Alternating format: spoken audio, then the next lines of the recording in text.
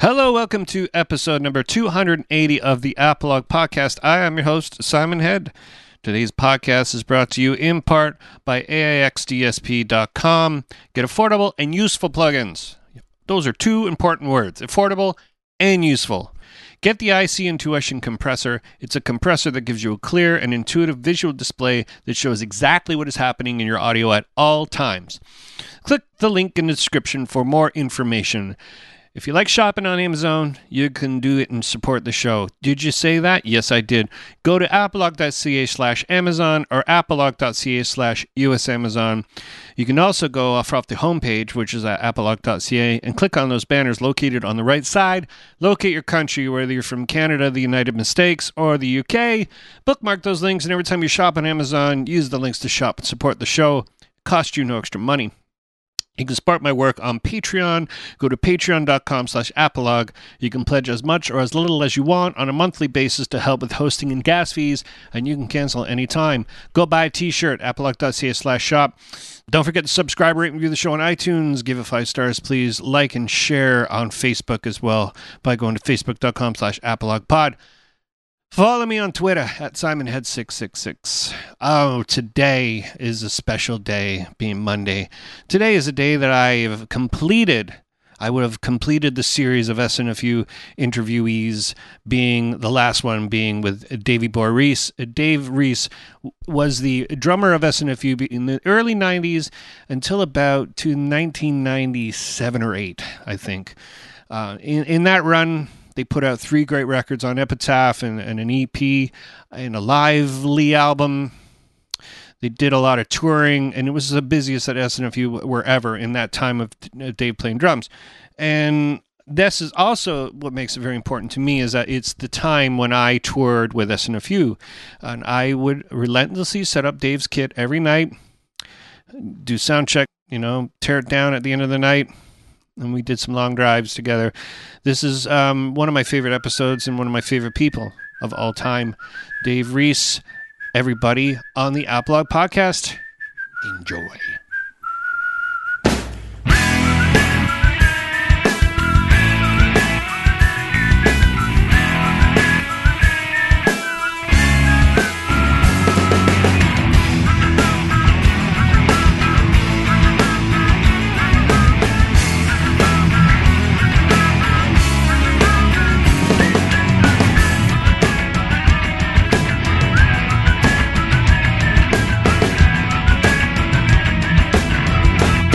Yeah, Al Nolan was the catalyst of our meeting. Wow. Mm-hmm. Wow. Well, happy birthday, Al. That's right. It's his birthday today. Aw. Is this happening? This is all happy? Can you hear me okay? Yeah, it sounds great. Yeah. Okay, great, dude. I like your setup there. I like the like what you got going. I got stuff. Boom mics. I got stuff over here. Sweet. Stuff over there. Oh, wait, stuff down there. I got lots of stuff. I've been gathering stuff for years, and I love it. I've actually, all the stuff I had back 20 years ago. All I have now is mic stands and cables. Everything is. Yeah. Everything has been completely. I was talking to a kid the other day who was helping me set up a show with my mic stands. I goes, I bet you these mic stands are older than you. I've owned these since 1995. He goes, I was born in 1996. I'm like, fuck. Yeah, man. I still have all the old SNFU road cases. Yeah. But I can't let them go. You know what I mean? No. What if I need those? What if you need to tour on the road? I need to hit the fucking road again, man. We all have to one day. You know what I mean? You never know. I was thinking about it at the start of all this. I go, well, who do I know that can help me? Because of, the situation. And then I realized, wait a minute, nobody can. Everybody is on tour, is not on tour. And anybody who can help me is trying to save themselves. So. Right. Yeah. Yeah. Brutal. It's crazy times, dude. It's fucking crazy times, man. I know. This is unprecedented, man. I'm really thinking about a lot of musicians, a lot of technicians, a lot of, all my old friends out there who were trying to get through this shit. And it's, I'm lucky. I've managed to keep working through this. business took a hit, but I work from home. I worked from home for the last 4 years. So it wasn't really, I was already here. Yeah.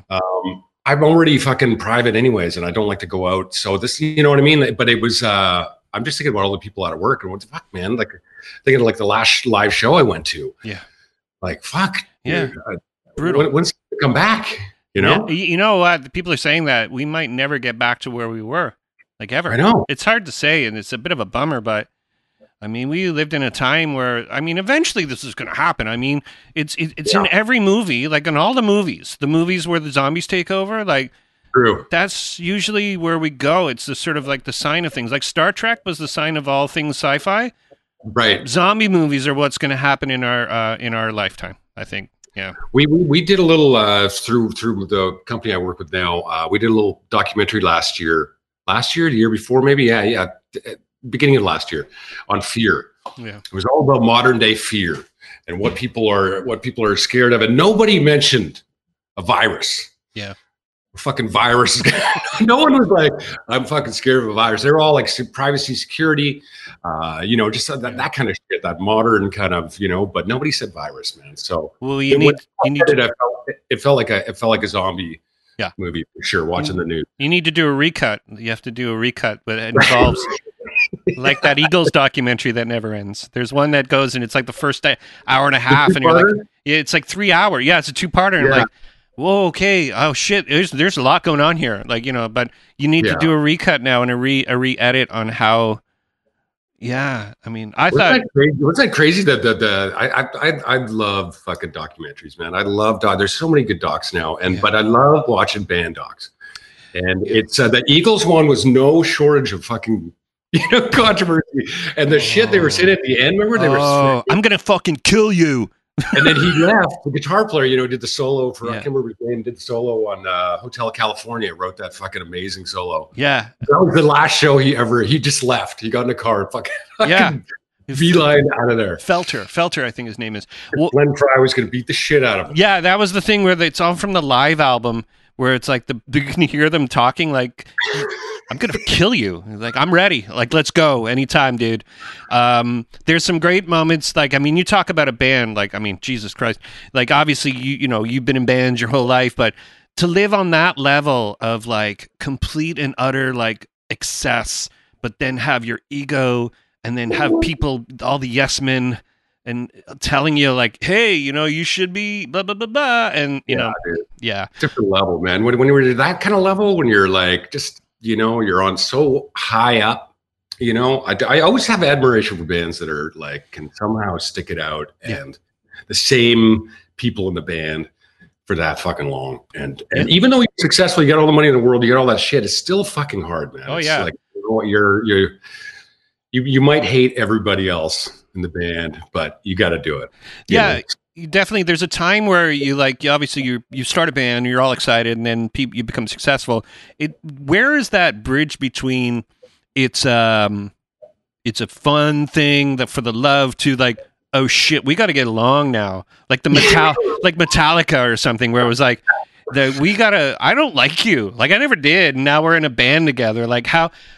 I'm sure there's a dollar figure that allows someone to say, well, I could get my own tour bus or my own hotel in a different area to be away from Axl. But then how do you it's a daunting thing to think. Like I met Mick Fleetwood like years ago, and he told me stories about like how, Stevie Nicks would have her room painted like every night with a piano put in it every night. Painted dove white and have a baby grand piano put in the thing. And he goes, sometimes we're on the 20th floor. Like it was a thing, like hiring cranes and things to get all this shit together for Stevie Nicks, That's great. I think I haven't seen a doc on them, but there's another, obviously a great Metallica doc talking about people getting along or not, some kind of monster. Yeah, I saw that one, and I think they re-edited that. I'm pretty sure they did, because I saw it when it first came out, and they talk about like Lars Ulrich starts crying like he's quit the band, and he just left. He took off. I don't think it's in the newer version of it, because I watched it front to back, and I'm like, I love the part where Lars Ulrich is crying. I want to see that again because that was funny. So that hit the cutting room floor? I think so. Lars is like, that makes me look like a pussy. Could you take that out? Yeah. I love the part that one with the therapist guys in there, when he starts like giving notes on the fucking songs, and here's some lyrics I came up with. You're like, hey, easy, buddy. Yeah, easy. Whoa, that, Yeah. Did you, obviously, it's a thing where to have a camera on you and to try to be normal, I guess there's these things like, if you were me and anything and we're trying to do something, we'd be like, hello, I'm just going, it would be so shitty, fake and weird, but their whole life has had a camera on them. So I guess they can kind of get past the part where there's a lens, a big lens in their whole, their whole. Very true, game. Man. Yeah. I think there's something to say. I mean, even it's the work that I do now, we do a lot of filming, and that sort of stuff. Not so much right now, but we used to. Now it's more virtual and video diary type things. But people are way more with a video diary, and if they're filming on their phone or a flip cam or a GoPro, way more open, way more real. As soon as you bring a crew in and stick a camera in someone's face, they start acting. They start, I don't even know who I am. So it's really interesting psychology of that, but as soon as you leave them alone, then you get the real shit. Yeah. Let's go back because, because obviously when did you live in Montreal though? I moved to Montreal when I was just finished high school. So Ish and I, a good friend of mine, Brian, who plays in the notorious BCDC band now. Him and I moved to Montreal in 1987. So I was about 17, 18 years old. With your family or just you? No, we just we bought a van and we were like, let's go. Most people in Edmonton go to Vancouver. Like that's you're like, wow, okay, man, we're fucking going to the big city. But we decided to go to Montreal. We knew one person there, and we had a band going. We were a band called Broken Smile at the time, and we were going to meet our singer, who's in a different place. He was going to meet us in Montreal, and we were going to fucking take over the world. I was going to go to McGill, study music, and had it all planned out. Mm-hmm. None of that happened. Really? No, we just partied. We just partied hard. No, our singer did show up, Andy, and we played some shows. We actually did a cool tour opening up for SNFU down the East Coast. In 1988. We were like that band that had like 12-minute songs that were fucking super heavy, and like the crowds were like, oh, yeah, guys, man. But yeah, so I moved in, and it was awesome. I mean, we had plans of going to university and things like that, but really it was such a great party town. We met so many great people. Lived with Jonathan Cummins right off the bat from the Doughboys. So we hung out with that whole crew, and Montreal was. I played with My Dog Popper in Montreal, which is another band. But the music thing didn't quite take off in Montreal for me. So I eventually, in 1991-ish, 90, somewhere in there, I moved back to Edmonton. That's when I went to school. Okay. That's jazz college, jazz time. Yeah. And so you skipped over the part where you played with Gigi Allen. Oh yeah, and there's that one show. Yeah. That's a pretty important part of. Yeah, dude. Yeah, Gigi. That's my most. That's my claim to fame. I think, man. If you can say that.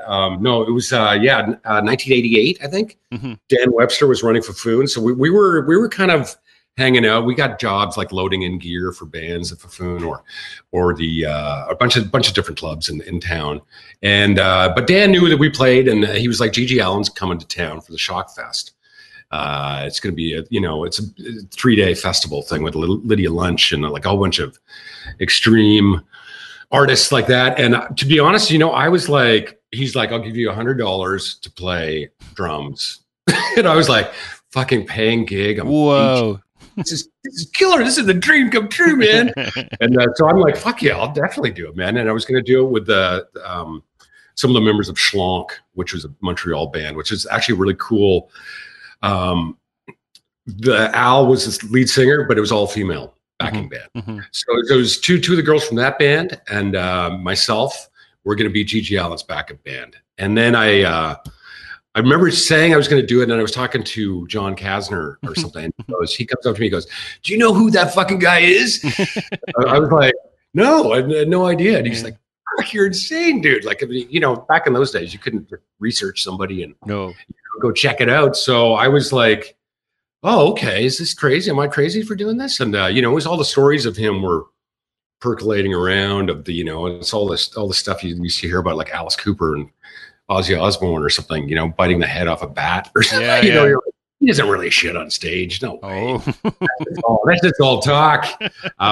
Anyways, but I was like, I don't care. I'm fucking into it. Let's do this. And he came up and we jammed for a week.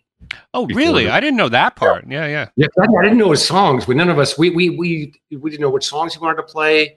We didn't know what. So he came in, and I remember distinctly meeting him the first time. He came up on a Greyhound bus. And he, in Montreal, there's big walk-ups, the 3-story walk-up of townhouse, brick. Anyways, we were all sitting at Colleen's place and the bass player. And he was supposed to come over, so we were kind of nervously like, oh God, meeting GG Allin tonight. This is sort of weird. And so it was kind of building up in my brain now, because I was like, oh, what have I done? What am I doing? And then, anyways, you hear the door and you hear this guy coming up the stairs, and I was like, oh fuck, here we go. And he comes walking in, big fucking tall dude, right? He's a pretty big guy. He was a big guy, and the worst fucking tattoos you've ever seen. Heroin spelled wrong on his arm. That was a good one. And he had just had a brown paper bag. That was his luggage. He was there for a week. Jesus. I was like, and he instantly launched into. He was actually, I'm not gonna lie, he was very cool. Well, yeah. I mean, I'm sure. Yeah, I'm sure. Yeah. And we were all like, "What's in the bag? What'd you bring?" And it was like literally a bar of X-Lax and a G-string. So you guys jam for a week, and you sort of get to know him as a person, and was there must have been like a divide of the performer, the heroin addict, and then just normal GG Allin, Yeah, we got the jam sessions going, which were actually quite great, really. GG Allin was actually a really fucking awesome drummer. Oh, and he was actually quite picky about his songs. We'd rehearse the shit out of those songs, and he would come back and let me I'll fucking show you. And I was like, fuck, it's a good player, man. So we felt like we really had to. So we'd go out drinking with him every night. We'd go jam and go drinking with him. And you see this little shift happen there. Yeah. He'd be in a bar, he'd do like a Begbie, just throw a pint behind him, and you're like, oh, or he'd pull his dick out of the bar, a little tiny penis he had, that out, or just you'd see the kind of like, oh, okay, but he was still sort of fun. We were just partying, and then it came to showtime. And one funny story about this is there's a little tiny diner in Montreal we used to go to called the Short Man's. Sat 11 people, and it was one of those. I took him there for breakfast that day. And just the two of us. And then we went down to the sound check and all that stuff. And I was like, after this breakfast, you're not going to need that X-Lax, bro. Greasy Spoon ultimate. Yeah. But we went to do the show. It was fucking beyond sold out. I mean, there was more people I'd ever seen in Fufune. Fufune was a bit smaller at that time. Fufune's gone through a lot of different iterations, but it was it started really building up the tension of this whole thing, because you were like, holy fuck, there's a lot of people here. And then GG was sort of gone. We didn't know where the fuck he was. We were all backstage hanging out, kind of the anticipation was getting there. You're like, wow, what's he gonna do? And I was like, dude, you gotta leave me alone, man. You can't, because I'd heard he pissed on drummers. He did all this shit. It's like, I had a big pipe wrench beside me, just in case, you know what I mean? I was like, God, what is this guy going to do? You don't know what he's going to do. And then he came backstage and he had this, woman that he picked up off the street, prostitute, dancer. And he's like, hey, she's, here's how we're starting the set. You're going to play a slow drum beat. She's going to come out and strip. And the rest of the band's going to come up, and then I'm going to come out. And this time he had to go through the crowd to get on the stage at Fufune. And anyways, we were all looking at her going, what? This guy, fuck it. Anyways, it was a little like, suddenly we're like, okay. So I went out, started doing this fucking slow kind of crazy drum. So here she comes out, the rest of the band comes out, and she strips on stage. And I'm like, holy fuck. And then you see sort of out of the corner of your eye, there's GG Allin. And he comes through the crowd and he just starts fucking like hitting people, like fucking punching people. And he's punching people. He's punching like girls. Right? He's going up and he's laying out like, and people are instantly fucking trying to hit him. Yeah. He makes it his way on stage and he's sort of dancing around this girl. And then he, long story short, just takes a shit on her. Just like diarrhea, the worst fucking smell. And you're just like, holy fuck, dude. That's when everything just went, tunnel vision, and there was twice the capacity crowd in the club. And as soon as he took a shit, suddenly there was 12 feet in front of the stage. Yeah. Suddenly there's tons of room. And then all hell broke loose. We kicked off and just to the first song. He ended up like sitting on her doing that and kind of, he was wrapping the mic around her. It was like, but it's GG Allin. So yeah. Fact, but so she managed to get away and kind of get out of there. And when we started the set, anyways, fucking crazy, dude. A friend of mine who I lived with at the time, he was the, one of us, cool dude, went to, extreme guy, whatever. He ran out and phoned the cops. That's enough. You called the cops on the club? He said, yeah. He was like, it was too disturbing. Wow. Too disturbing. And anyways, we made it through maybe, I don't know. I'm trying to remember 3 songs, maybe. We had 10 or 11 songs lined up. And we only made it through a few because it just got crazy. He started smashing his face with a microphone. He's bleeding. He's covered in shit. He's grabbing people. People started throwing bar stools, and it just got. Eventually, he was surrounded by bouncers. Yeah, and that was it. It was just this weird, And then the show, that was it. They shut it down. They were like, "Fuck, this is it, man." He was doing that thing with the mic's bottom of the mic, fucking clocking a few people, that kind of stuff, just violent, nasty shit. And I was like, after the show, they were playing something fucking weird on the PA right after. And I was like, holy fuck. It's just literally like, wow, what the fuck just happened? And then I was like, oh fuck, I left my bag in the backstage room. I gotta go back there. I went up. I'm like, fuck. I hope I don't see him, man. I didn't want to see him. Like, it was pretty disturbing. Man. Yeah. It was. Anyways, I get up there and they had a shower back there. He just showered. He'd had a shower, and he goes, "That was fucking awesome, man." And he said to me, "You're my fucking drummer, dude. You are my drummer. Wow. You were moving to New York. You are now my fucking drummer." And I was like, awesome, dude. I'll meet you there. And somebody, I wish, because I know we were arm in arm and somebody was taking photos backstage. Fuck, I wish I had that photo. Man, you know what I mean? Man, yeah. And I think Fuffoons kept the mic and called it the GG mic. Yeah, and if you were a fucking dick and you came in being a dick, you got the GG mic. Oh, wow. Yeah. That's great. And I think it was Fuffoons, but I might have heard of, I might be putting another story together, but he's infamous for fucking shit up. Like, just this, he made the dwarves look like children, you know what I mean? Like, just like, and to the fact of that's punk rock and all that good stuff, but holy shit, let's draw a line, where you could get assaulted. Yeah. Oh yeah. And he wasn't going after the big tough dudes. Yeah. You kind of get shock value. You're going after somebody's girlfriend or clocking somebody's. What do you think they're going to do? They're going to come out swinging, but nobody wants to wrestle this guy down to the ground because he's a big guy. And he's covered in shit. He might as well have vegetable oil all over himself. You're not going to get any holds in there. You know what I mean? Yeah. and blood too. I forgot the blood part. Yeah. Oh my God. You might catch something, Oh yeah. Yeah. So I didn't, that bass drum head, that had GG Allin shit, blood on it. It had everything on it. It was just like, oh God, yeah, man. Was it your kit? Yeah. Yeah, dude. I would have made sure they rented a kit in and just made sure you left Just take your sticks Yeah, or dude. leave everything, even clothes behind. Yeah.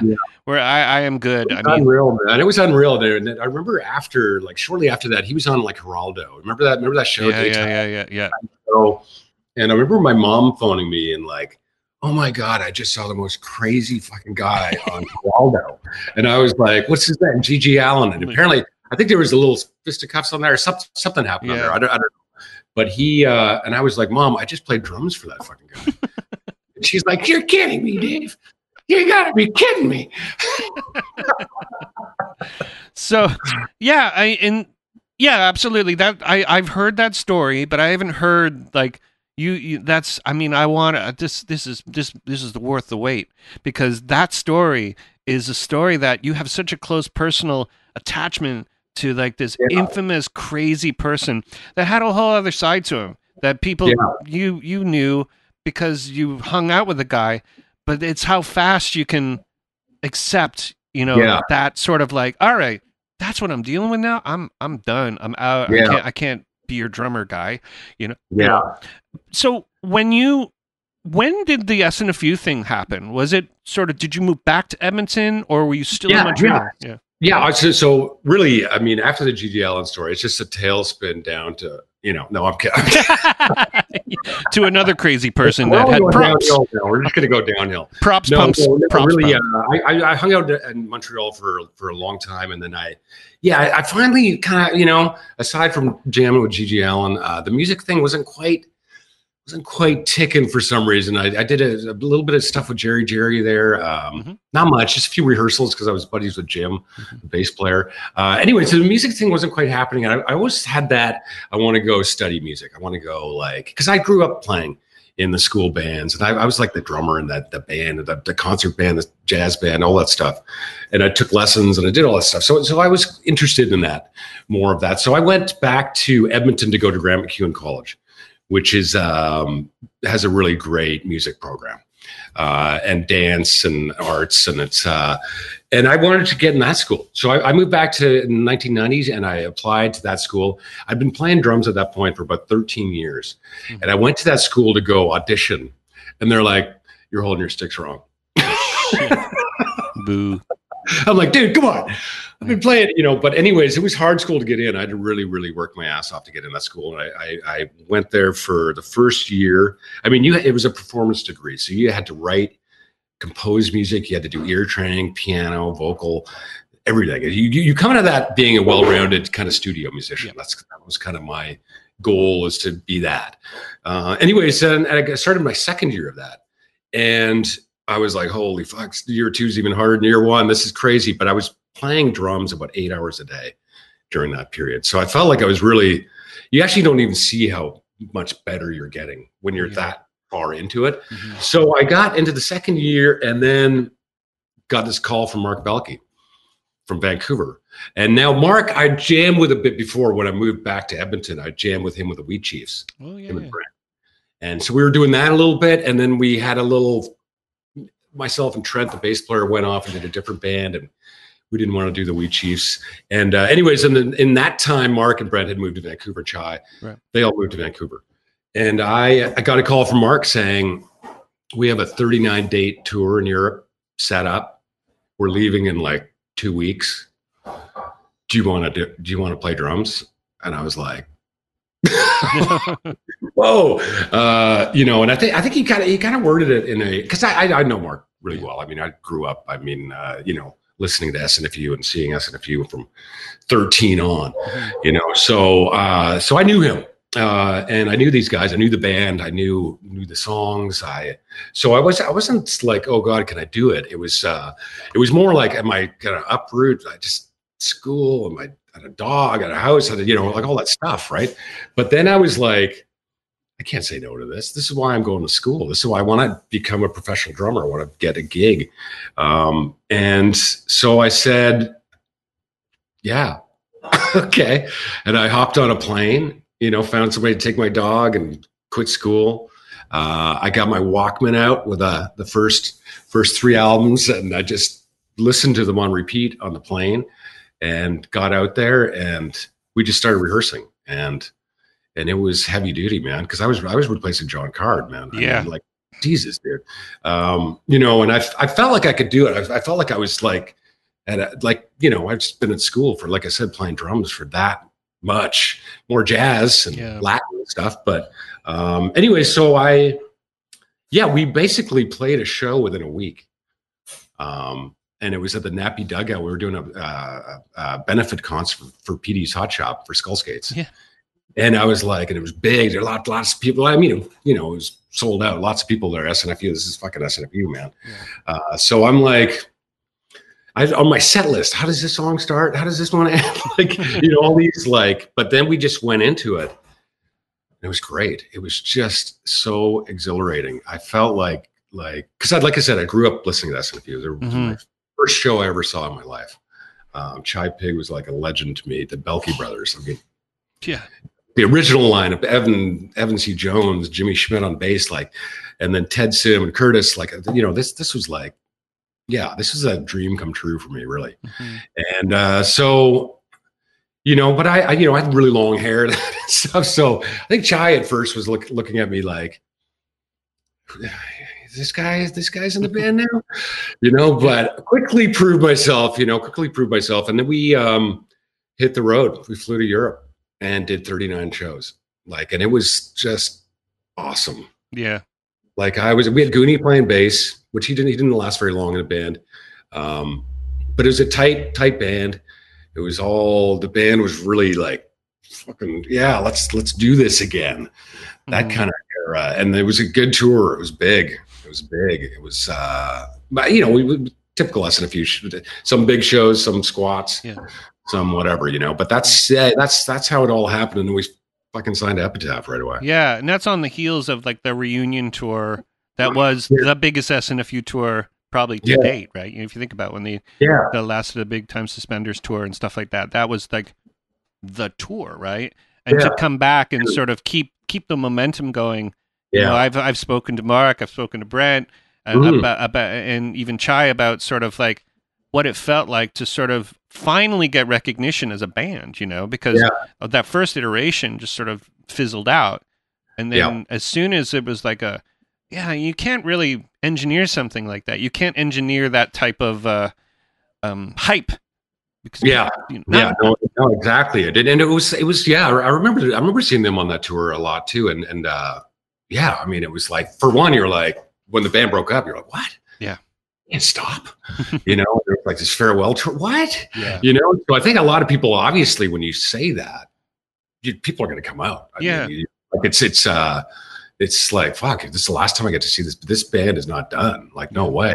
Anyway, so we had to pick that up and kind of keep running with it, which kind of felt, I guess, maybe in hindsight, not so much to me because I was new in it and I was just absorbing it all and just loving it, and really felt like it just felt so right to me. It just all felt so good. And the songs, I'm like, I get to play Cannibal Cafe. Yeah. This is crazy. This is like, you know, man, I mean, God, this is unreal. Yeah. Unreal. Yeah. So Epitaph, that happens quite fast.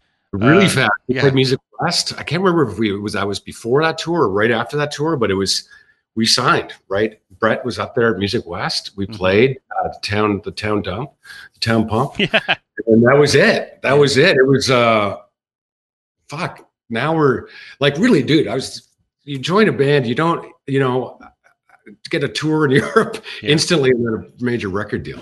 Yeah. Like the timing it was unreal. And so it felt like this new lease on life for the band. Yeah, absolutely. And not much later, I guess Rob came on board, and that became the core, my core of SNFU, because everybody has their SNFU. I mean, you have your different version of SNFU that you saw, but my version of SNFU is that Epitaph years, SNFU. I mean, you put out, you know, Voted, which was like this fucking, even like bands were just so into it. It was a band's records, right?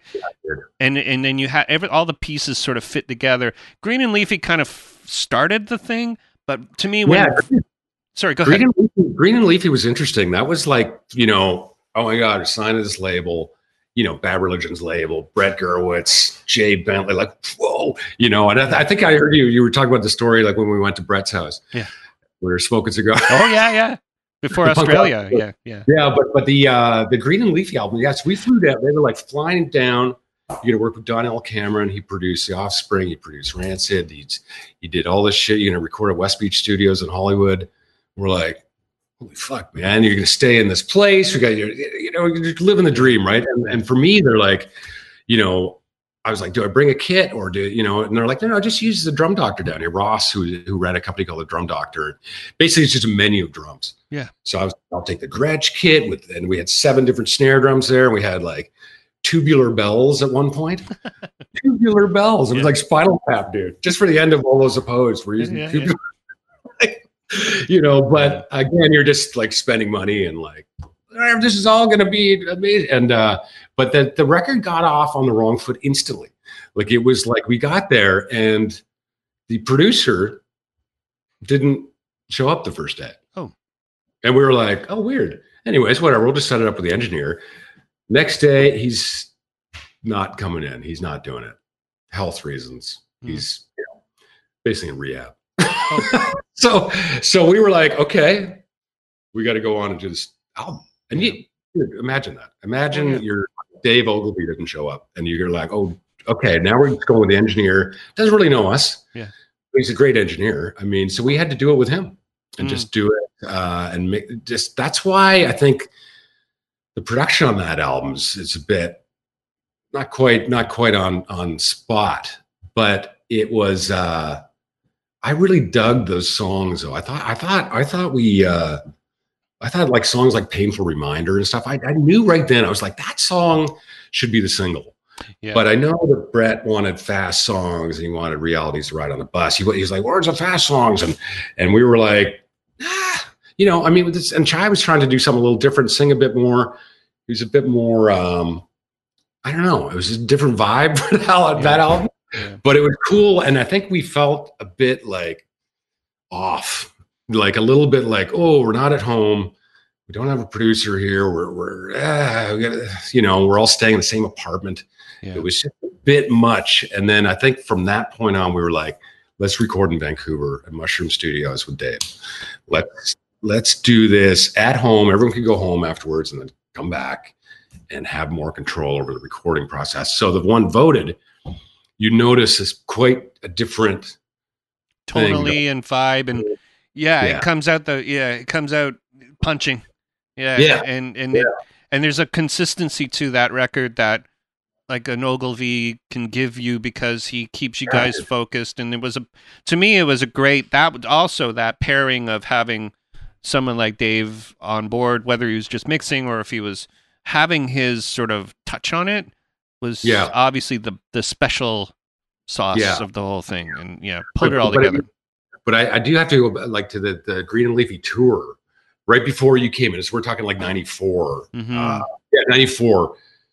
That was insane too, because that whole year was just like, because it was like, okay, you're going to go out with Bad Religion in Europe, and we're like, whoa, amazing, like this is wow. Okay, so like SNFU was doing well in Europe, but not Bad Religion well. Yeah. You know, and then we were on tour with them for a little bit, and they're like, and this other band is going to join, these kids from Berkeley, Green Day. And we're like, who's Green? You know, we're all kind of like, I know Green Day a little bit. Yeah, they had a few records out. Yeah, they just put out Dookie, like literally just working on Dookie and put it out. So they came and joined us in Germany. I guess we were in Germany or something, and they came out and did sound check. And we were all kind of like, you know, when you're on tour with a band, you're like, we got our own little thing. And then another band is coming in. You're like, who are these guys? Nobody really knew them. Nobody really, but they came in and they did. I remember them doing sound check. And we were like, whoa, who is this? Whoa, that's a powerhouse 3-piece, man. And anyways, we all became very close friends very quickly. Billy Joe was a big fan of Chai. So they were all on our bus instantly. And then we were also meeting Brian Baker for the first time in Bad Religion. We were meeting like all these kind of icons. And then we got to do this tour with full production, full lights, catering. And we went all the way through, went through Sweden, we went through Scandinavia, we went through, we did a whole bunch of shows, and the shows kept getting bigger and bigger and bigger because of Green Day, really. I mean, it was like they put out Dookie. So we watched them become millionaires on that tour. And basically, it was super exciting to be around them. It was very exciting for us as well. Just ride that. It was incredible, dude. So that it just all kept happening, you know. It just kept giving, and then we went back in the studio and got the one voted going, and that one felt really good. That one felt like really, you know, Child's angry. He's coming back, screaming a bit more, and yeah, it was a lot of fun recording that one. Yeah, and obviously, you know, Green and Leafy is sort of like that's the iteration of the band, but then you solidified it with Voted because you had already done all these great experiences together, you know, and it's funny how you can gel that way, right? Whether it be on a professional level or on a personal level, how it all sort of makes sense, you know, and you can look back now and it's 25 years later. And you can look at it and go, oh, there's a reason why this worked, or there's a reason why these songs sort of felt so good, you know. And truthfully, I think people had a lot of eggs in the basket for Voted. I think especially Epitaph thought it was going to be the thing. Like Green Day was playing it like to start their shows at times, and you know, it was like that was the thing, you know, and you know, and it did. I mean, as far as I'm concerned, it was a successroster record. You know, me too, dude. I think so as well. I think it was the best selling one on the Epitaph roster. I mean, it was, and you know, it was just everything was kind of aligning. Everything on Green and Leafy was a little bit whoa, you know, just kind of navigating it, and then it all kind of started gelling with the band, playing with Rob. Playing with, you know, just everybody started really gelling. The touring was happening, and it was just all you just get tight, right? You get tight on tour, and we were writing a bunch of the Voted songs on that tour with Bad Religion and Green Day. So you're on a high. You're on a let's write some music. Let's. I mean that's the greatest thing about touring is when you get to write and sound checks, and you if you have time to do that. But that tour gave us a lot of freedom to do that sort of stuff. You know. And so. This is where your gracious host enters, which is in the middle of Voted. I came in during the middle of Voted. Yes. And I replaced Limo, who went out with No Effects. Okay. Because Limo, we met in, I guess we met in Toronto, but our first show was in Quebec City. That's right. And Duckman's first show as well. Like, that must have been weird for you guys because you had like this group of people that did what was a month or a month and a half of just Limo, and who else was on tour with you? Was it just Limo? Was it Jim? Jim Norton? Jim Norton? Yeah. I think Jim was there. So did we switch? Was it you and then Duckman? Yeah. So we switched crews. SNFU always had great crews, man. I mean, you know, people wanted to work for SNFU, and we wanted to have friends and, you know, people around us that were, you know, just not taking it too serious, but having fun, and also friends. Like, I mean, that was the thing with Dave Ogilvy, bringing him in was like, you know, Mark and those guys were playing hockey with him, and he's a friend, you know what I mean? He's also really talented. But for us switching, probably maybe a little like second of like, oh, where's Limo going? You know, but very quickly, dude, you were, dude, I gotta say, man, you came in, you knew how to play drums. You really helped out with the kit. You knew how to tune them. You knew how to do sound. You had an energy to you. Like it was cool. You know, awesome, dude. I mean, I really look back on those days and go, man, I was spoiled. You know, I had a fucking built-in drum tech in the.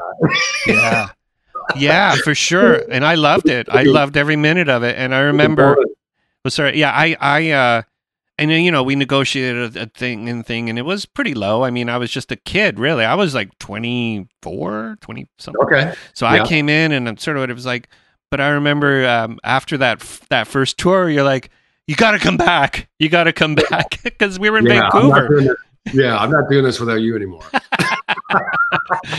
Yeah. And I remember oh, that's nice, you know, and it feels nice because I always give credit to you guys as a band to say that SNFU taught me how to tour. It taught me how to be a person. It taught me how to work with people, how to be in close confines with people, how to deal with things if things aren't working out. A lot of things that I use today that from then that shaped, you know, you know, and just like, you know, I've given, we were talking about Al Nolan, but I give him credit too to be able to put that together and engineer that type of thing and sort of understand how changing that is, you know, and how, what will we be if we didn't do this, or if I hadn't picked up a phone call, or you can only, Right. it's weird, you know, and I subsequently, every band I worked for, it wasn't just little short tours and then I'm done. Maybe one, and that was with Moist, and Moist were a shitty band. There you go. I said it. Yeah. What a scoop. Yeah. But oh yeah, big surprise, right? Yeah. But Yeah. I didn't get along with them. But every band I've ever worked for, you know, there's a friend of mine, Roger Pasutka, who's also a sound guy. He calls it falling in love. You fall in love with these guys, and then you tour with them, and you become brothers, and you put up with, you have fun, and then you get to business, and yeah, there was like, you know, a lot of moments in my life where you go, yeah, I'm glad I did that, you know, and. You know, and there's times that also are like, well, they weren't so much fun, but I have to take it all and put it all together as being what life actually is, you know, and we both, you know, working for you guys was definitely life altering, to say the least. Yeah, dude. You know, we were chatting about. I was chatting with some old friends after, unfortunately, Chai passing, and you know, there's a lot of conversations, people reaching out, and we were talking about the band in general, and just how it shaped us as kids growing up in Edmonton and seeing this for the first time, growing up with that and making bands that opened up for SNFU, and then eventually joining the band, completely shaped how things, shaped the way I do things, the way we watched SNFU perform, Chai Pig perform, was such a fucking like intense. Don't half-ass anything. Like, come out swinging every time. That definitely is carried through my life. I remember like the first show we did in Quebec City, and we did sound check, and it was like, this is gonna be good. I had a good feeling about it, and when you guys got on stage, it was shocking to me. Like, right, it was like somebody had taken little light switches and clicked them all on, and it was just boom. And you can't. Yeah, it was just that. It was big explosions. Just.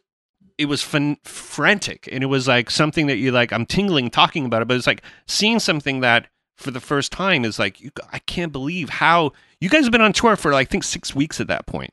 Yeah. You know, you think about that, you know, like I've done tours in band where I've played and I've had to sing and stuff, and it's like, ooh, after 20 days, you're like, holy Jesus Christ, this is tiring. Yeah. And you're playing like at the top of your game at full tilt. There's no like, I'm gonna half-ass this, or you know, I'm gonna sort of cheat my way through this. There was a lot of sweat, you know what I mean? And there's a lot of I mean, that playing in that band, like you had to do that. Like you can't get away. And that's the thing, going back to watching them perform as a kid, and is that you felt this like you needed to do that. It was your duty to perform and to kick ass, and just, I mean, it was unreal that it was the biggest, it was such a workout playing in that band.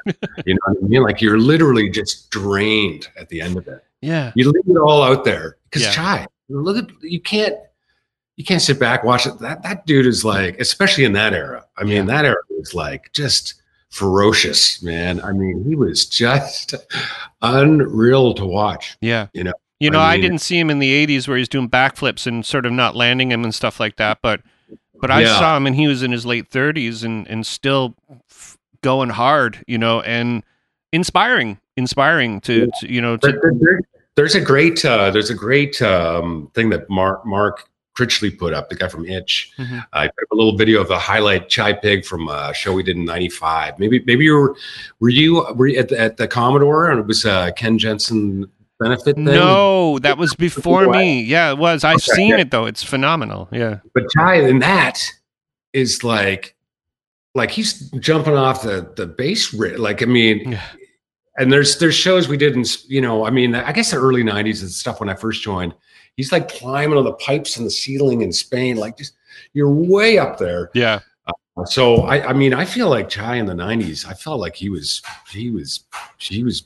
like peaking, you know what I mean? Really, like, for energy and for just unreal. I mean, the only downside of playing in SNFUs. I wasn't able to watch from the front. Yeah. Watch him. You're just watching from behind or whatever, but it was unreal. I was talking to my friend Colin, who was over. He was in Whistler for one of the shows, and you might not remember it, but it was at the base of Whistler, and somebody had got on this chandelier. Oh yeah, and that was his buddy, and it pulled it down, and was just glass flying in the air. He told a story about it, and I remembered that because I was mixing behind like a little porthole on the bar side, so I could just see what was going on. I couldn't be a part of it. It was crazy. I remember that really well, and hopefully well. But it was, I'm pretty sure encore, right near the end, the chandelier. All of a sudden, there's a kid on the chandelier, swinging a big chandelier, and we were like, oh, literally doing that, and then it was like, boom, and then it came down. Yes, like literally came right at the end of the set, glass shattering, and we were like, wow, that's how you fucking end a show. You know who else was there? My wife was there before we even knew each other, was at that show. That show is this crazy, famous, like, show that locals know and talk about. It's definitely one of those moments. My other favorite moment, and you probably won't remember this, but we're in St. Catharines, and it had this little drop ceiling. It was in a smaller place, and Chai grabbed onto part of the frame, and the whole ceiling came down on everybody. It was just, and it was like, it was it. That was the end of that floor. And I remember the bartender guy's like, "Wow, you've wrecked my thing!" And it's like somebody had rigged it, like special effects. Like, make the whole thing come in. When I do this, hit a button, and the whole thing completely collapsed. The same thing. It was like people were like, "What?" And they had like shit all over them from the whole ceiling falling in on them. Unreal, dude. Unreal show. I mean, SNFU shows were notorious for just something happening, something going on. Someone, I mean, luckily the chandelier one, no one got hurt. I remember no one got hurt of that. We were like, I think a guy cut his foot. I think what I heard there was a foot cut, but it wasn't like go to the hospital. Nothing crazy where you're thinking, oh man, this could go really south. You know what I mean?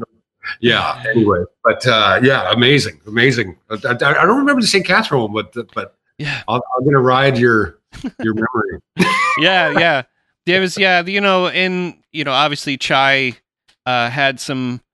he made some friends along the way when it came to like bouncers and things like that. And I tell the story that start a few lab, but there's a hidden track where it's me, Dave Fortune, and Brian trying to get Kelowna, not to get our asses kicked in Kelowna, and that's where the bouncers were just punching people, and it all happened in the back hall, in the back room, and then there was holes kicked in the. Turns out it was Brian had kicked all the holes in, and they came and smashed all our windows in the van. Not all of them. They kept the front one, but we had to drive back to Vancouver with smashed in windows.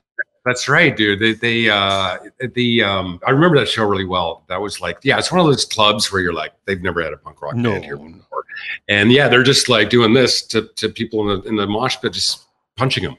Let's just punch people. That'll calm this crowd down. And I think Chai was like, we were always, very, you don't let that happen with bands, and you just stop that right as much as you can. And I think Chai was saying a few things, and then they were like, "You guys are trying to incite a riot," and we're like, "Hey, no, you were inciting the fucking riot. We're just trying to calm it down here." And was Jim with us then, or was it just okay? So I remember we were the backstage room. Yeah, we all went in there thinking like there was another way out, I think, and it ended up with us all holding the door. Yeah.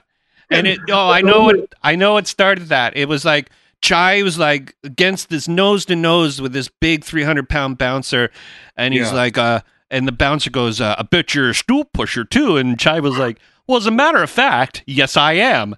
And then he's like, "Get away from me, faggot," and saying all this stuff. And then, so anyways, the funniest thing was we kind of get him out the door, and we go to close the door, and Zach from Bracket goes, "What?" He calls him whatever, and they all of a sudden the doors all they're trying to get in again. And I remember hearing in a muffled tone, "You guys better be out of here in 5 minutes, or we're gonna fucking kill you." Is what I heard. And like, oh shit! I remember all the skinny arms like holding trying to stop the door from getting. Zach was he was putting like pop cans in like a fucking case or something. I'm like, whoa! Yeah, he was getting ready. Yeah. Prison riot we're about to be in. And anyways, that hidden track on the album. Yeah, I mean that's Dave Fortune. You can hear Dave in there. Hey, we don't know what's going on. And like Brian sitting there loading gear, going, I know everything that's going on. This is all me. This is all the thing I did. And I had no idea either. But I knew that it was him and DBS. The opening band had kicked the shit out of the dressing room. I found out that later. And they also got Brackett's van. And then Brackett ended up, they went and got epoxy and put it into their locks. Yeah, and epoxied their locks. And they're like, well, whatever. And they weren't supposed to leave the country. They had a rental van that didn't have insurance, so they had to buy the window. I think they had one window smashed in. Yeah. But I remember getting we're all in the room after, we're all kind of trying to decompress. And then so we find out Brian Duckman comes in and goes, well, I think a couple of those holes have a size 9 shoe in them. And I'm like, you son of a bitch! Like, why did you do that? Yeah, dude, that was there was a few of those, little things with bouncers over the years, and I always saw it there. Yeah, I remember. Yeah, there's or other bands, or there was all sorts of shit that happened. I remember finding one of our guitars in the opening band's van, and when we played in Cardiff, Wales, one time. Wow. Monkey's doing the big check. Monkey was our roadie at the time, and counting guitars, and we're missing one, and we're like, hey, did you guys maybe accidentally load in your van? And they're like, no, fuck, no, there's no way. And mind if we just take a quick look? And then it was on. All the stickers had taken off. It was just the guitar player. It was a guitar player. It wasn't a band doing it. He was just stealing one of the guitars, like one of Brent's ESPs or something. And we're like, go time. Yeah. Skinny arms flailing in the streets of Wales. Man, and the thing about Chai, though, is that he was not afraid. His whole life, he's not afraid. Whatever he says and delivers, if someone comes back to him, he's like, okay, all right. He says what he says, and there was never any sort of like, oh, I'm sorry, I don't mean that. He was fearless. We were in Penetanguishene, Ontario, when the guy was trying to blame us for stealing one of his microphones. But all that had happened is somehow he got Chai's crappy old mic, and somehow they just got swapped out. Yeah. And he was just being a dick the whole night. You were on this tour, right? And then everybody's downstairs, and then Chai and him get face to face on stage. And so I grabbed them both and threw them off the stage. So they landed, and the guy landed on Chai. And the guy was big. He wasn't a little guy. And the whole night he's being a dick because he brought this shitty PA system, being an asshole. Yeah. And so finally it turns into a fight. But somehow, because all the guitars were still set up, it was still nobody had taken anything away. So I'm like, well, all this gear. So we managed to get everybody wrestled over them, and then they both kick over the monitor and land on Chai. And I'm like, shit, are you okay, dude? And Duckman had I just remember he had a plastic bat. He's like, oh, no, that's exactly how he sounded. That's what I heard. Oh, I remember. Yeah, that's threatening. Yeah, threatening plastic bat. Look at a plastic bat. I'm gonna fuck you up with this plastic bat. Because he was from New Jersey. But there's moments like that, and you're like, holy shit, I can't believe. And some of these late night, overnight drives where we're in Kansas and everybody's going to party, and I'm having a nap because I got to drive all night, kind of thing. Oh man, and then so everybody.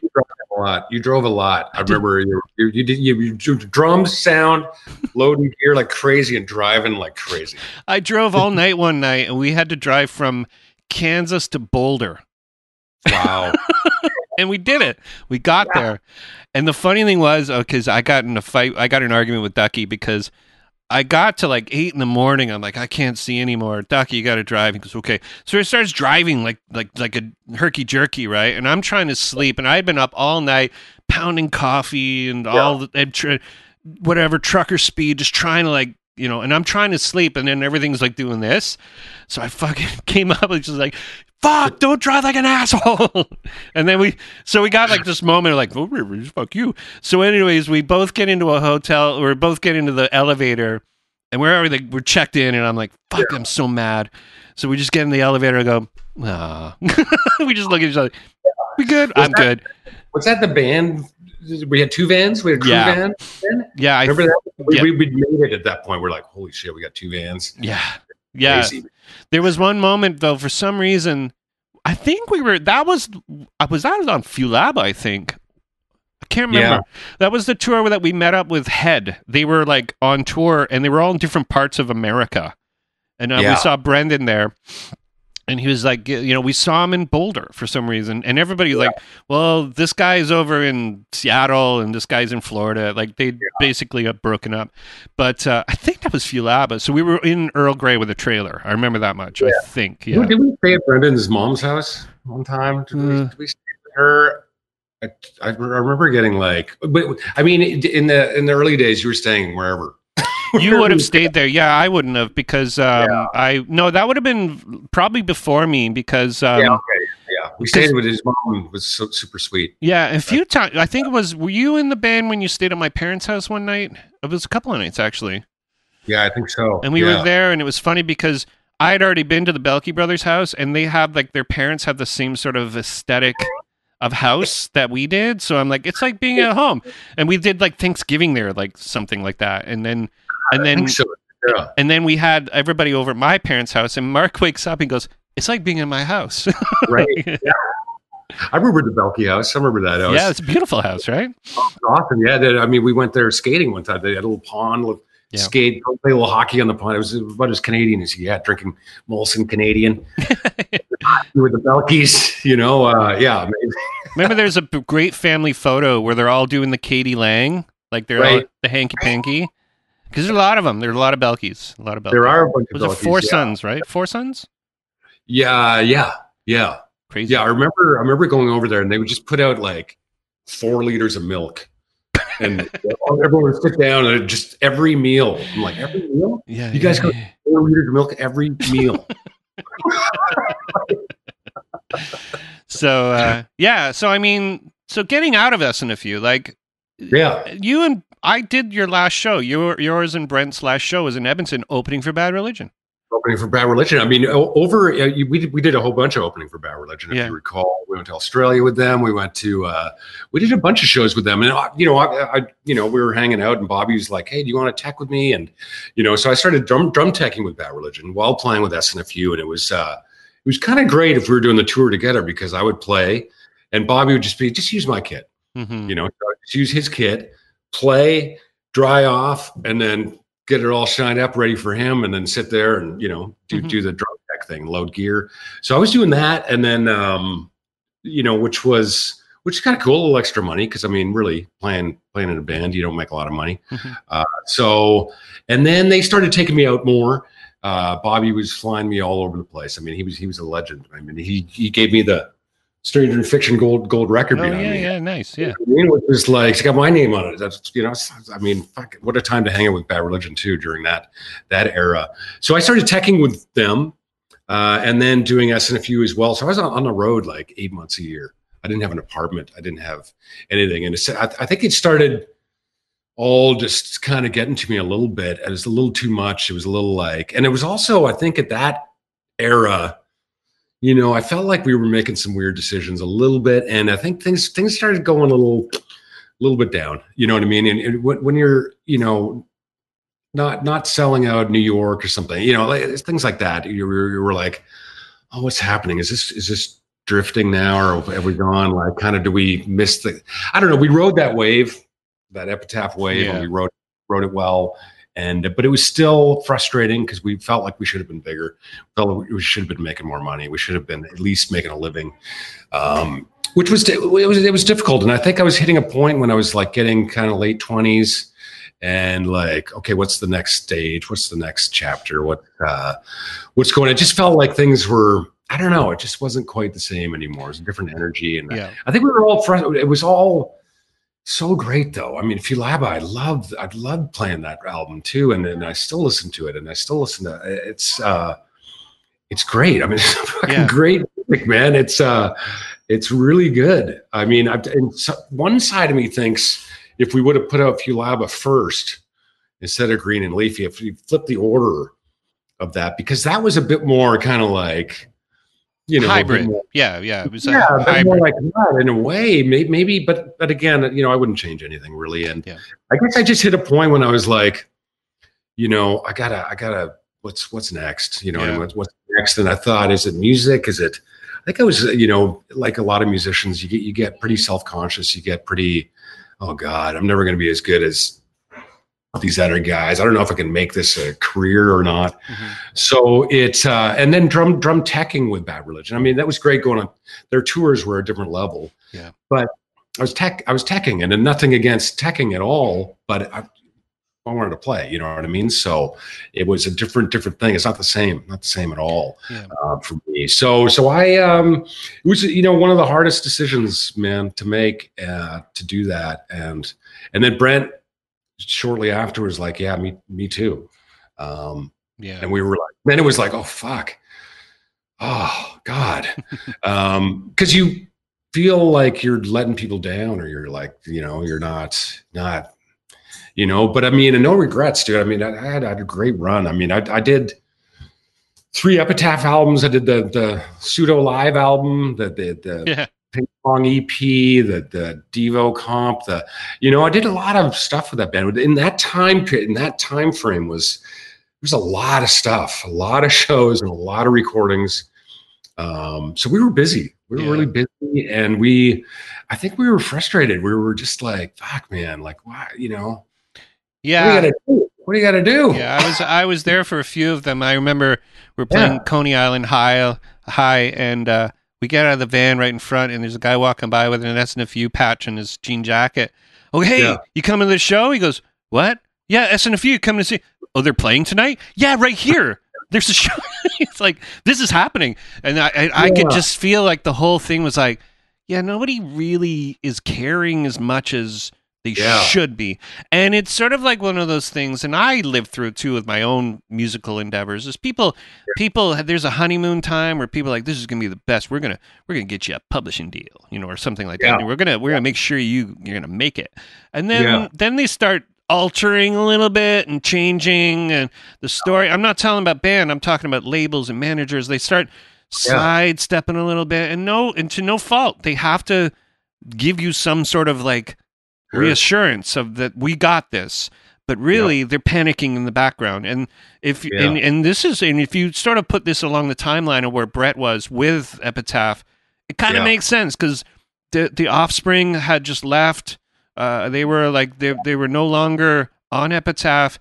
People are starting to drop, like Down by Law was dropped, like all these sort of medium level bands that weren't selling a lot. The Lawyers took over, because I think Brett went to rehab at one point too. Around that time. Well, it all went to hell for a little while. I mean, it was. That whole Epitaph wave was really when we did Green and Leafy and stuff. They were like all over Rancid, Outcome of the Wolves. That's the album that's going to break Epitaph.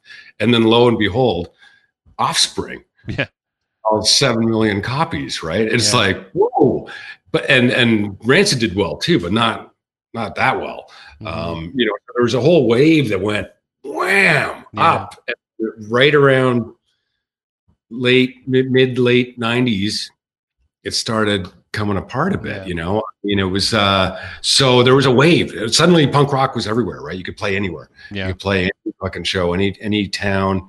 Bands were coming out of the woodwork. It was and then there was a dip, and I think I felt that dip, and I felt like I didn't want to be a part. I just wanted to get out while the going was good. Yeah. You know what I mean? And really ending the career with SNFU in Edmonton in front of 5,000 people. Yeah. That's unreal. A crazy show. That story is pretty amazing. My dad was there. My family was there. You know what I mean? It was just emotional, man. Emotional. Yeah. And you're like, I'm doing the right thing. What am I doing? Yeah. But you know what? I look back and I go, you know what? That that was it. That was it had run the course for me. Yeah, you know? Yeah, and that whole Edmonton show, I think that was the first time Bad Religion ever played the Prairies, if not Edmonton. Yeah, and it was at the convention center, and they just kept opening partitions as they were selling tickets because they were like, oh, we got 1,000, oh, we got 2,000. Because I remember Mark or Brent calling me saying, you want to do this show? It's going to be Brent and Dave's last show. We'll fly you out. I'm like, yeah, fuck yeah, I'll do it. It was cold. But they kept like, oh my God, we've sold 2,000 tickets. Oh my God, we sold, like just kept more and more. They just kept opening up parts of this convention center. And the crazy story is I recorded it. I had, for a while, I had ADATs of that show that got destroyed. So in at my house, they just fell apart.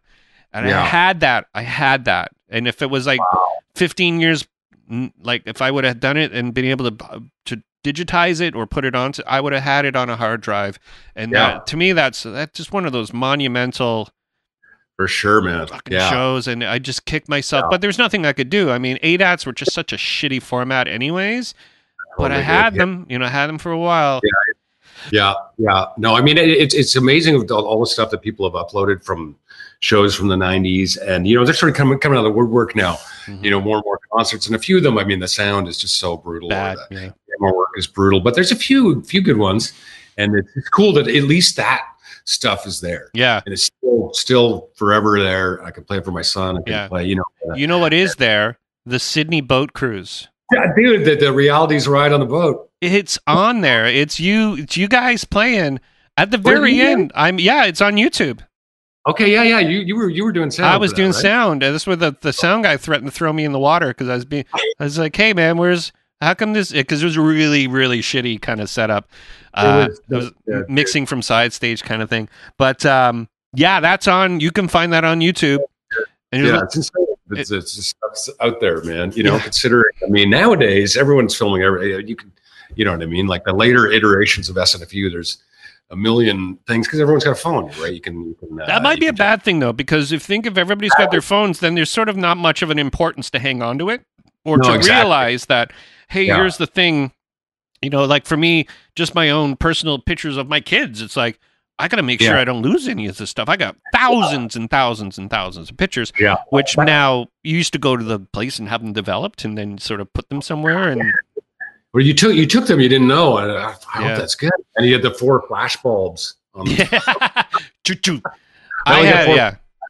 That's why I reached out to Mark Critchley about that SNFU show because he just did little clips of Chai, and I'm like, dude, can you send me that whole show? And he shot it all on high 8, so it actually sounds pretty good. It's the sound, it's stereo mic on there, and he sent me the whole concert. And it's one of those shows that's like, it was such fun to watch, man, because it was one of those shows. When the band's just on, the band is just on fire. Like it's just capture. Because a lot of time you capture shows and it's like, oh, that was a shitty night. Yeah, that night wasn't great. Because there's the pressure of that you are recording it, that it's not going to be spectacular. Yeah. But that one came out and I was like, wow, that was Chai. It was just on fire that night. And it made everybody else go crazy too. And the band was tight and it sounded good. I'm like, wow, this is like a time capsule for me to you know what I mean? So really, really cool. Yeah. So after leaving, you teched with Bad Religion, and then you ended up getting a job at the Vogue or something, right? Where you? Well, the John Allen, who's our road manager for Bad Religion. I go out with Bad Religion on tour and I meet this guy. He's covered in tattoos. He's got the full kimono tattoos. You know what I mean? Full body. And I'm like, oh, look at this guy. And he's from Vancouver. I'm like, how random, and anyways, he's the technical director of the Vogue Theater. Yeah. And so he's like, hey, in between, again, in these days, you need anything for money, right? And he's like, I'll get you a gig at the Vogue when you're back in Vancouver. So I did lights at the Vogue. We set up Rent there, show Rent, and we did. Who was the principal? Was it Chad Richardson? Who was the main? Yeah, I believe. Yeah. I recorded that guy in the 90s. Yeah. Okay. We just set it up, and then we didn't do the run. We just set it all up because they brought in like the Vogue was not big enough for that. We bring in like 400 extra lights. And, but anyway, so he kind of showed me the ropes of doing theater stuff, and we were, just doing like 42nd Street and like, like these crazy like. So, anyways, that was another gig that I did for a while, and then I ended up in the film industry, like a lot of people do in Vancouver. My friends of mine were working in film, and I was like, what is that? What is this job you have? And they're all editors or assistant editors, and I'm like, hey, if anything ever comes up, let me know. Cause I thought they're all doing creative work. It looked cool or making good money. And a friend of mine calls me up, and I was on tour with Bad Religion in like Phoenix. And he's like, I got you a job interview, man. And I was like, whoa. So we did it over the phone. And I'd never worked in film before. At least, and what's funny at that age, because I was like 28 years old, I'd never had a computer before. Really? Isn't that funny to think back to that era? Me too. Yeah, so this was like a job in nonlinear editing, digital editing, all computer based. And they're like, hey, drum guy, do you want to come be an assistant editor? And so I kind of lied my way in, saying I knew what to do. Got there, learned on the job. Hardest 2 weeks ever to learn how to do that, because at that time you're shooting on 35 mil, and you have to digitize it, and then you have to input it into computers, and the computers were not the same back then. I mean, it was crazy, but I found a real love for editing in there, and it somehow related in a lot of ways to playing drums. And tempo and timing. I get it. Pace, and there's a lot of, not that you're editing on the beat or anything like that, but there's a real pace, and you start dropping in music, and you start, so I started doing on Highlander. I was working on Highlander the Raven, which was and then we went on to, I was assisting on Stargate and like shows like that, and then I got to become an editor really quickly, and then it just, you know what I mean? I don't even know. Parts of my life, I'm like, wow, I was doing this, and then a total left turn, and I was doing that. Yeah. And it was great. I mean, it was like, I finally kind of found like a gig at home, and I was like, this is great. I'm going to work in TV now. Mm-hmm. And working in post-production is not quite the same as production. It's not the same hours. You're not working crazy hours. You're, anyways. Yeah. So I got into TV and started doing that for 10 years. Yeah, and you working with Avid, or you were with Final Cut? Well, we started out on Lightworks. That was like, and Avid was sort of around a little bit then. And then I went on to Avid, worked on Avid for years, and then we switched over. I was working on a show called The L Word for Showtime. Yeah, I know that show. Yeah. And we switched to Final Cut right then, which was like, we were all like editing on Avid with the oven mitts on, because you're like, I got to learn a whole new system. And now I work on Premiere. Yeah. Because Final Cut kind of dropped off like about 10 years ago when it kind of looked like Premiere, and then they went and iMovied it, and made it.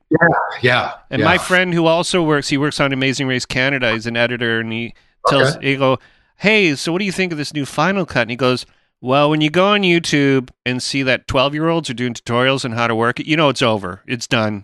Yeah. It's totally, man. It's not good. And Premiere is basically like you can work in any format, you can do any, and it comes with all the other, the Illustrator, everything's all packaged together. Yeah, I had it on here for a while, and now I just do Final Cut because I just need simplicity in my life, and I really, because I do a lot of live stuff with the band I'll work for. I'll set up like 4 GoPros and then sync them, and then do like a live cut sort of thing with it. Love it, dude. Camera technology's come way down. You can. The new GoPros with the GoPro 8 or whatever. Yeah. Amazing. The stabilization. Right? Yeah, that's my new, this 360-degree camera is going to be what is going to keep me up at night. Because the possibilities with this, and this is a cheap one, the possibilities that people are, now that we're all so isolated, all you need to do is go to Walmart, buy yourself a $14 virtual goggle thing, and you will, this will, I can't even. Drone cameras and everything too. Oh yeah. They're like under $1,000 now. You buy like a killer, So we use these with work. Sometimes now we use all sorts of different kit and cameras, and it's fun, man. There's the tech shit is cool. Yeah, and there's like Netflix has sort of decided that they've drawn the line about what you can, like you can't do a iPhone movie and put it on Netflix. You have to have a specific lens, a specific format. So Yeah. they've sort of, but when that sort of gets figured out, where they can start doing like real good 4K video on a phone, that's going to be what people are going to do. They're just going to do things on a level that's just beyond, because first of all, it's their creation, that they're learning more things. Like, you know how things were when we were like, if you're into film, you didn't go to TV back in the day, or if you're a recording studio, you would never mix live. Now everything is just sort of like becoming this all-encompassing, learn everything. And it's got its good and its bads, right? Like, you can be like a jack of all trades and a master of none, or you can just be a well-rounded person that does things artistically, you know, be able to create something with your mind's eye and then deliver it. Like, to me, we're getting there. We're getting there. When I was editing back in the 2000s or whatever, all through that, I was an editor, picture editor. Mm-hmm. That's what you did. There's other people doing graphics and color correction, and but nowadays, no, you got to do it all. Mm-hmm. You got to do color, you got to do sound, you got to do everything, mix, you got to do the whole thing. But that's just part of technology and trying to keep up with it. And you can do it now. Yeah, you can do it. You can record an album on a laptop. You know what I mean? Well, yeah, it wasn't even too far a long time ago where you couldn't do this. You couldn't like have like and we're almost there. There's like a 1 second delay that doesn't, it somehow can fuck the blend up a little bit, but we're almost there. Like, there's a software there called Jamulus, which nobody uses. It's for bands, but I got on it and I started playing around. The guy came on from Kitchener-Waterloo or something, and it was like perfect sound, no lag, no delay, no camera, but it was so like, oh my God, like my wife was sitting here watching like some TV and I'm like, oh my God, like this is the future. We'll never have to leave the house again. Yeah, I know. This is amazing. I work from home, right? I sit here and I'm able to, my team's in New York and Chicago. Yeah. We've got an office in London, Mumbai. Like, I could just video conference calls, man. You don't have to fly around anybody. Like, it's incredible. Yeah. It's incredible, the shit you can do. But, whether or not we want to just stay home all the time is a different story. But of course, it's possible. Well, yeah. And obviously work and life is, there was a time, especially when my parents were parents, like my age, that only the father worked, you know what I mean? Or whatever the job the mother had was just enough to keep them in diapers or something. You know what I mean? It's just like, but there was like, now with double income families, that's the necessity. Both people need to work. You need to kind of pull it together, and so you can have a life that people want. But the next step is being able to, maybe this one thing out of this pandemic that's kind of good is that people can sort of understand the quality of life to work. Yeah. And a lot of people, like, because I work for a city that's sort of a couple of cities over, but I work, and they started thinking, well, what are you going to do from home? Well, I'm going to work.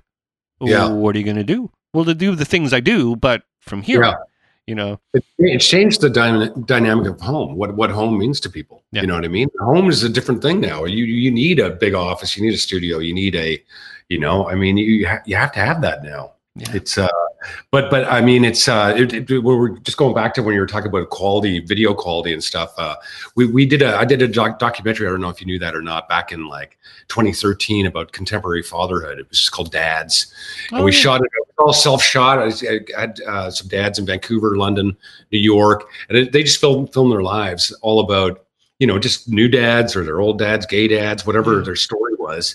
And then I just put it all together. And it was all shot on Cisco flip cams. Remember those things? Yeah.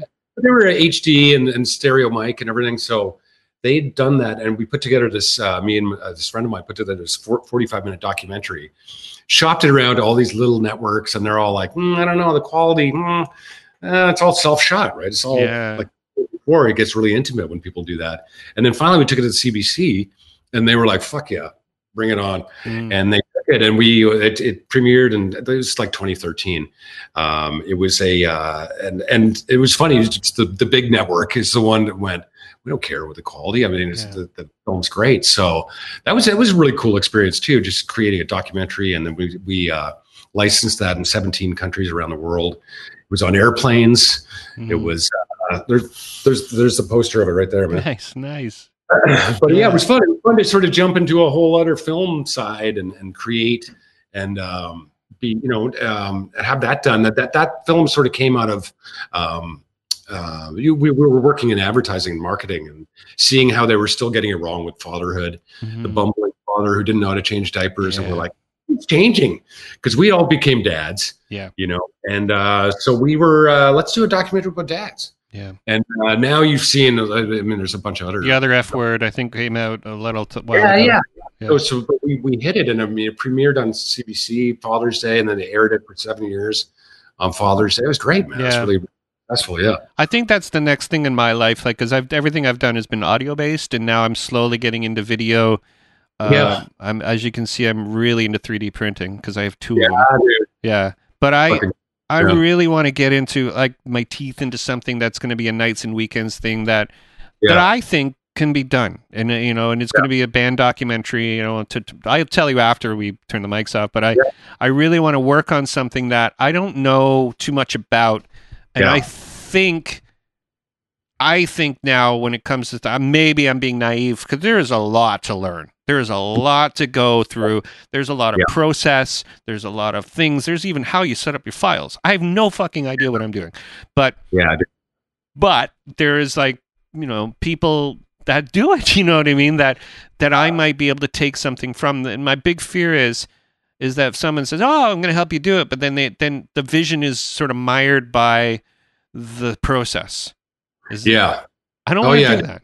No, you have to. This dad's thing, I cut it. I mean, I edited this whole thing together. It was about 80 hours of footage. Really? And I boiled it all down. And I the whole time, I mean, the thing with making documentaries, you don't necessarily know you have anything until you're in the cutting room.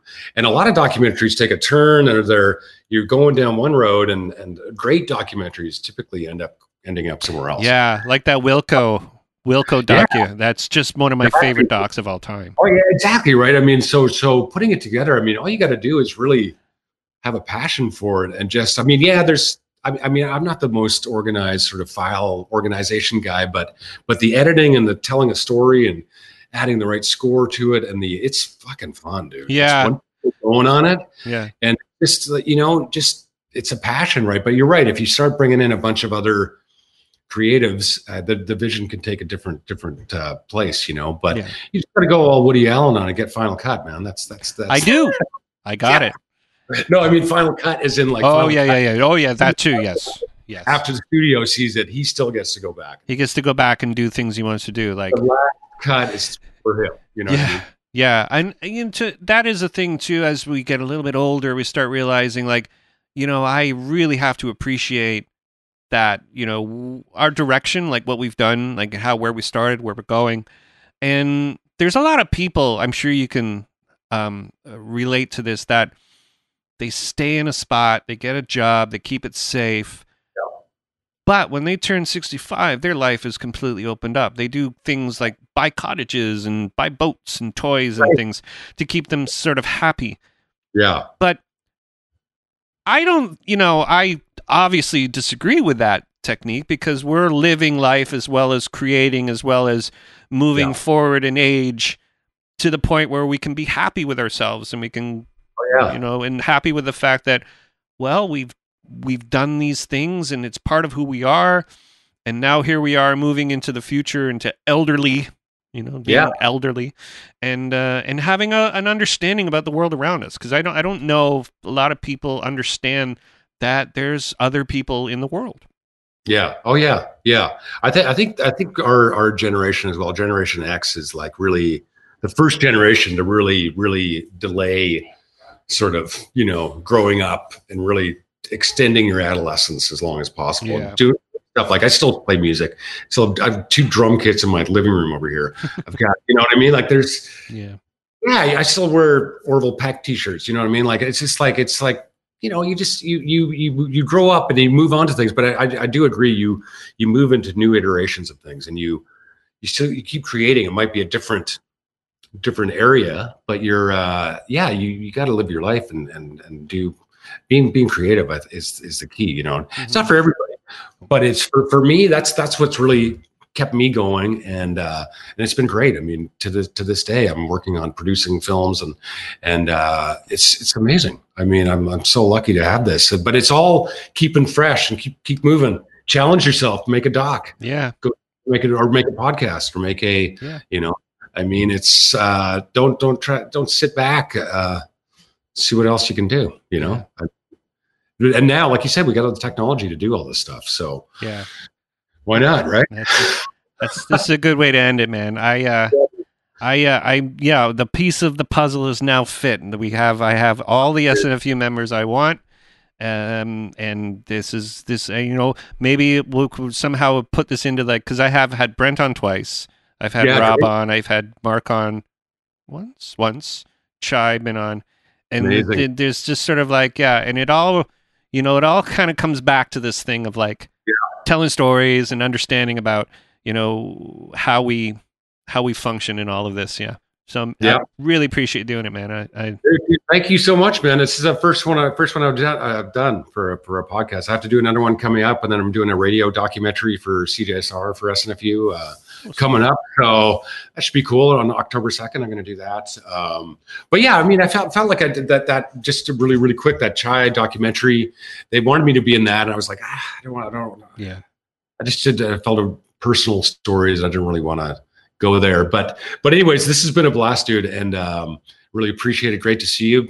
Looking good, man. Yeah, you too. Yeah, man. And we'll let's stay in touch. All right, brother. Davey Boy Reese, one of my favorite drummers, one of my favorite people. Oh God, the things we did, the people we met, the shows we played, the adventures we had. Someone should write a book on. Oh wait, someone already did. Oh gosh, what a great episode. What a great dude. So fun to catch up with people. And I forgot to mention this, but the last time I tried to get in touch with Dave over Facebook was almost 2006. Facebook was brand new. And I was trying to get in touch with him because I knew he was doing video editing. I was trying to get somebody who was working where I worked to try to get, who lived in Vancouver to get some work. And it's funny, he never replied because he wasn't on Facebook. He didn't know what Facebook was. And what brought him back to Facebook was actually Chai's death. So, I guess there's a silver lining behind everything. Thanks, everybody, for listening to the show. Thank you, Dave, for doing the show. Thanks for shopping on Amazon, apolog.ca/Amazon. You can also go to apolog.ca/US Amazon. Support the show. Buy some stuff. It's COVID. I don't know if you think it's called COVID out there. It's bad. All right. Next week. See ya. Thank you so much again for listening to the show week after week after week. Thanks to all those people who listen to that Cones episode. I see it out there. I see it happened. You get that cone bump, that Sum 41 bump in numbers, and it's always satisfying. Bump. No, it's not the bump I think I'm trying to say, but it's a bump. It's a bump. Okay, everybody, see you next week. Enjoy the week, and don't do too much stuff, and don't do enough stuff, and keep busy, okay? Ta-ta, bye.